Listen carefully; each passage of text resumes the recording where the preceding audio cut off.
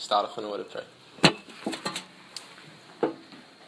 Father, I just want to pray for tonight, Lord, that you speak, Lord, and whatever that comes out of my mouth, Lord, tonight will be impactful, Lord, and people can take it on board and really apply it in their own lives, Lord. In your name we pray.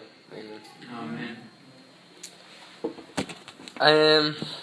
So I've been telling, I told Dave a while ago that I wanted to take a message, and I knew what it was about as well, and I just had like the whole plan in my head. I just haven't, like at the time, written anything down. That's alright, you can do that. And so today's the day where I get to do that, and I'm excited to share this with you guys.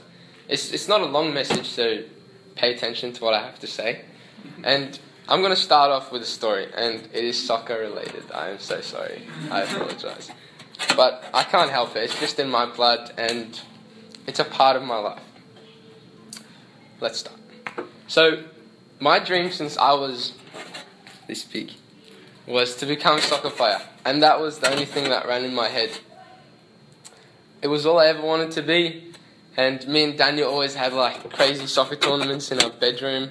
He goes to one side and I go to one side, pretend to be a goalkeeper and like a striker or whatever, and we just kick it out together. And that was one of the best stories I have in my childhood. I loved that. Anyway, and so my prayer since I've been little was, Lord, help me. This is what I want to do, and just like lead me towards that, because that's what I want to do. And so let's just track back to a year ago. Some of you guys know this story, but I'll just retell it. And so I had trials at a sports school, and at a soccer club as well. That was pretty good. And at the sports school, they're like, "Nah, mate, go home." I'm like, "Alright, no worries." So I'm like, "I still got the soccer club. No worries." So I go to the soccer club. They had 5 trials. I went to the 5th one, and they're like, "Nah, mate, go home." No, I'm like, "Alrighty, well, this sucks." And I went home, and I'm like, "This is so bad." And I was so upset. And during the time where I sat down with God, I'm like, I don't understand. I've been praying about this since I can't even remember when. And like, this is your answer to me. Why? This was my dream, and you can't just crush it like that. So a year passed from that, and this year, I'm like, you know what? Let's go trials again. So I went to the sports school this year, and they said the exact same thing. But it was different. This time, when I was actually in the trial, something in me changed. It's like, I can't describe it honestly. You have to feel it for yourself. But I felt like during that time, God was telling me something, and it just stuck with me that it might not be football that He wants me to do. Soccer, whatever. Like during the trials, I said, I became a different person, and it was a real eye-opener, and like it was a new realization for me to see that you don't have to just have one thing. God can change your path no matter what. And He said no last year, and this year He also says no. He closed the door last year, and the door is still shut. And this opened my eyes. And sometimes God will say no. You just have to say yes and accept what He said. And was it hard for me? Obviously it was hard. It took such a long time for me to accept this, but it was when I accepted it and I spent time with God that I felt that sense of peace inside me, and I felt relaxed about the whole situation. I'm like, you know what, whatever happens, happens. It's in His hands now. You just got to learn to trust Him. And the first verse that I want to share is from Isaiah 55, 8-9. It says, "For my thoughts are not your thoughts, neither are your ways my ways, declares the Lord. As the heavens are higher than the earth, so are my ways higher than your ways, and my thoughts than your thoughts." As I read this verse, it's pretty straightforward, and what it says is, like, you can really understand what it says, but sometimes we ignore what God has to tell us, and we put Him aside, and we just put Him in a box. And, we say, I'll need you when I need you, and we just put Him aside and just leave Him there. And we only come to Him when we need something from Him, or we feel like we need something extra in our lives. And a relationship isn't supposed to be like that. It's a two-way street. It's not a one-way street. And us as people who come here, we call ourselves Christian, it's not like we haven't heard people tell us, trust in God. This is the same God that made you and knows the amount of hairs you have on your head. He doesn't think like us. He's different. He's our God. It's like, who knows The Sims? Does anyone know Sims, the game? Yeah? Think of that. And you get to control everything that happens. The only difference between real life and Sims is there's free will. And in Sims you don't really get to do that. You make them do what you want. And as I said, his ways are higher than our ways. And the next verse I'd like to share is from John 13 verse 7. It's when Jesus is washing his disciples' feet. And it says, Jesus replied, "You do not realize now what I'm doing, but later you will understand." Let's take this verse out of context of what was actually happening during the time. Yeah, he was washing his disciples' feet, but let's just put it back in my situation of what was happening to me. And as you're following along in what I'm saying, try to apply it into your lives and think of your own individual situations. And we can relate this verse to a lot of things in our life. And I didn't see what God had in store for me. And maybe I still don't know what's in store for me. But be obedient to what God has to say, and the rest will just follow. Sometimes we deny God's plans for our lives. We cut him out even when he tries to get back at us. We can't say we want to follow God's plan and just shut our ears and shut our eyes from what he has to say to us. We always want to do what satisfies and pleases us, which makes sense. We want what makes us happy. But the thing we don't understand is how much God's plan is better for our lives. And sometimes not even until you reach that intended place that he wants you to be in. It sounds easy the way I'm saying it, but honestly, it takes time and it's difficult. You need patience for this. And we all have plans for our lives. They may not be formally written down, but we all want a good family, nice house, a well-paying job, a nice car, to travel the world. And we all desire and want these things because we feel like we're going to waste our lives. We're going to have like a lifetime wasted on crap, basically. But in reality, sometimes God will stuff up your plans and your dreams, and that's a good thing. And the first example we see that in is in Joseph's life. And Joseph's father, Jacob, he had 12 sons, and he had a favourite son, Joseph, which for me is pretty weird. Like, I don't think you should have favourites as kids, because that's just... Anyway. Joseph's life started on a high, and it just kept getting worse and worse. It started off with his brothers throwing him into the dry well, and then they sold him into slavery. And then the wife of Potiphar tries to seduce Joseph, but then he refuses, and he gets thrown into prison because of his actions. Joseph spent years in prison, and after waiting to be released, God released him to be second in command over Egypt. And that was when his life was on a high again. Sometimes we are at this place where we are, sitting on the fence, and we haven't really chosen a side, and God will just push us to one side because he wants us to be in a place of decisions where we make our own decisions. And he wants us to be in this place where we say, "Yes, Lord, it's you and me now, and that's it. There's no stopping us." And that fence can represent you, and that fence can represent the pit that Joseph was in. It's a place of decisions, to let go of the past and move on. There was no more coat for Joseph, that colourful coat. We didn't hear about that ever again after this. And also, his father, he was distant from his father. The one, he put him first in front of his brothers and all else. I think if Joseph stayed at home, he would have been pretty spoiled.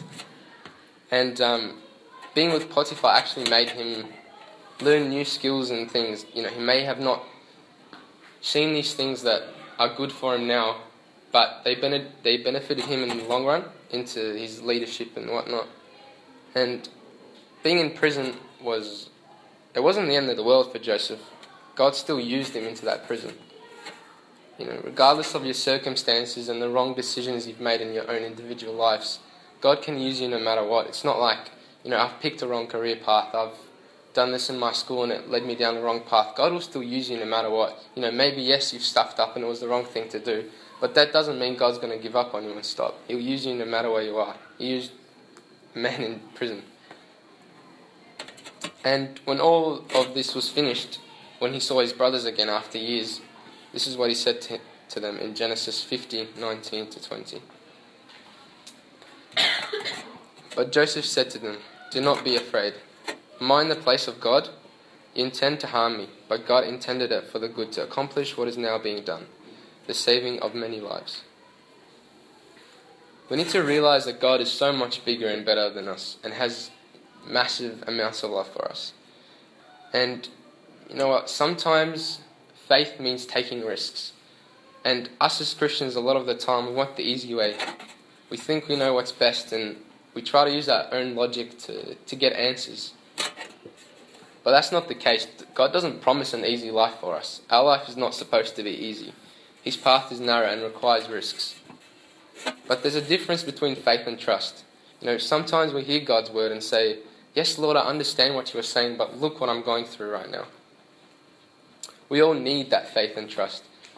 Having faith means relying on God, and having trust is just an everyday thing that you do with Him.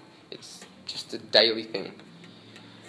You have faith that He's God, and you'll trust in His plans no matter what it may be. People say God's plan is better, but I tell you, God's plan is perfect. And I want to tell you another story, but don't worry, it's not about soccer, so you can relax. Last week my brother was going to Phillip Island to shoot this project for uni that he had to do. And he's like, "Dave, do you want to come?" And I'm like, "No, I don't want to go." And then I eventually decided to go with him. I think I was just bored that day, so I'm like, "Alright, I'll go." And you know how you're driving along Phillip Island, you can see like the cool houses on one side and then you got the beach on the other side, and it's just a nice thing to look at. And while we're driving, for me, I always decide, I'm like, yeah, that's a sick house and that's a crap house. I want to live there, I don't want to live there. And usually I just love looking at those things, but I managed to sleep for the whole ride because I just did not care at all. And when we arrived, I hopped out of the car and I'm like, "Oh yeah, this looks cool." But I wasn't that excited about it. Then Daniel was like, "Oh, we're not there yet." And I'm like, "Okay." So we had to walk along the beach for a bit and then up this mountain. It was like a 30-minute thing. And then once we got there, it was like, boom, it was right in front of me. I'm like, "This is sick." And Dave, if you could just pull up the pictures. It looks so much better than this, but pictures only show a small amount of what it actually looked like. And I wish for all of you to be there because it really was sick. There's just ocean around you everywhere and it was so high and it was just mad. And I wrote this part when I was up there, when I was going up, and when I got up to the very top, I felt like God was telling me to write this down. And this is what I wrote. And your plan may seem amazing, but if you give God's plan time, it's perfect. You may not see that at the moment, but it's real. At the start, when I arrived, I could see the waves and I could hear the birds, and that could represent your plan that you have now for yourself. But as you went up, it got quieter and quieter until it got pretty much silent. And for us, you get to this place where you're inside God's intended plan for your life, but you can't see any difference. You can't see God's hand in any of this. And it's sometimes, like your walk with God, it gets quiet and you start questioning everything. But it's not until you reach that top of that mountain that you can see everything clearly you're surrounded by and really how beautiful it is. And that's when you realize that what that build-up was actually for. And I believe God doesn't want us to have plain, boring lives with, nothing to do or whatever, but He wants us to look back at our lives and be like, "Whoa, my life really had meaning and it was significant." God calls us into His plan, but our first reaction is like, "No, I don't want your plan," and we start running away. And we can see this in the story of Jonah. where he tries to outrun God, but he eventually realizes that he can't do that. He ran as far as he could, but he couldn't get anywhere really. And when he was swallowed by that whale, that wasn't a punishment. That was just to bring him back. It made him better, as we see later on. And some of you may be inside of that fish right now, and we're saying, well, where are you, God? I don't know where you are in your relationship with God, but I know that He's leading you to a place of obedience. You just got to accept that. And in Jonah 2 verse 10 and Jonah 3 1-2 it says, "And the Lord commanded the fish, and it vomited Jonah onto dry land." And Jonah 3 says, "Then the word of the Lord came to Jonah a second time. Go to the great city of Nineveh and proclaim it to the message I give you." It takes Jonah the whole of chapter 1 and chapter 2 where he's just running away from God. And I just want you to imagine yourself right now. And how many chapters would it have taken you for you to just be running away from God? I know in my own life, I would have had so many chapters where I'm ignoring God and just not listening to what He has to say. It took Jonah 2 chapters. And imagine if you said yes to God during those times. Those chapters in your life where you wanted your plan and you put it ahead of God's plan. If you just said yes to God, imagine the strength of that relationship. Imagine how much better it would have been and the obedience you would have had for Him. At the beginning of chapter 3 it says, God's word came to Jonah a second time. You see, God always allows us to have second chances. And it's not just second chances, it goes on and it doesn't stop. You can't mess enough enough for God to just give up on you. That's not a thing. And in verse 3 it says, Jonah obeyed the word of the Lord and went to Nineveh. Now Nineveh was a very large city. It took 3 days to go through it. As we can see here, repentance leads to obedience. Jonah didn't discuss it with God this time. He just went. And let's look at this example. Say there's a teacher at school and something happens between you and a friend, and you're like, she comes up to you, or he comes up to you, and he's like, go apologise to the student. And you're like, what do you mean? I haven't done anything wrong here. Why are you telling me to do this? And then you eventually decide, you're like, alright, whatever, I just want this to finish. So you go up to that friend of yours and you're like, I'm sorry, but you don't really care, you don't really mean it, you have the wrong heart about it. But when you take that step of obedience, your heart will follow. And God says, do it, and your heart will just follow and be transformed into that.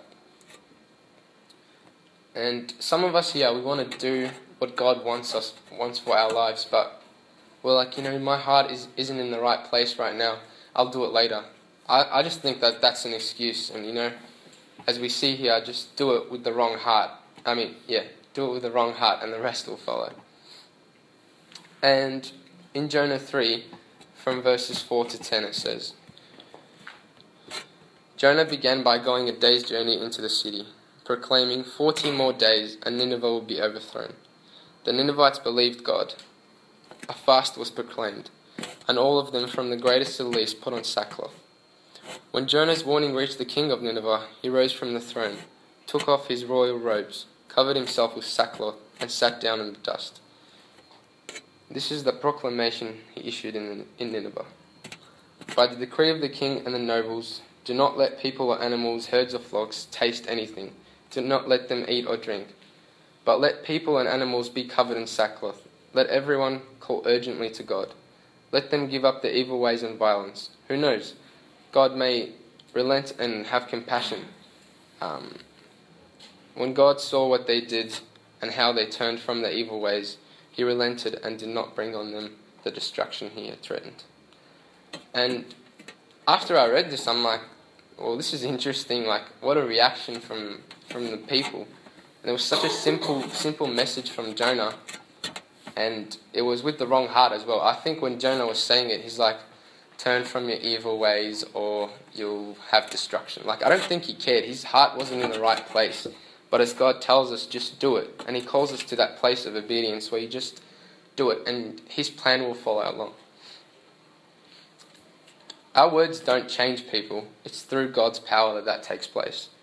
He takes broken, messed up people like me and you and turns their life around, and it's through His power. Even if you're stuffed up in your life, that doesn't matter. God will pull you back. You just got to grab hold of Him. And us as Christians, we're always looking at what's happening now, but God doesn't look at that. He looks at the future. And as I'm with Egyptian people, they're always like, they say God is like Sir el-Hayah, which means He's a secret to our lives.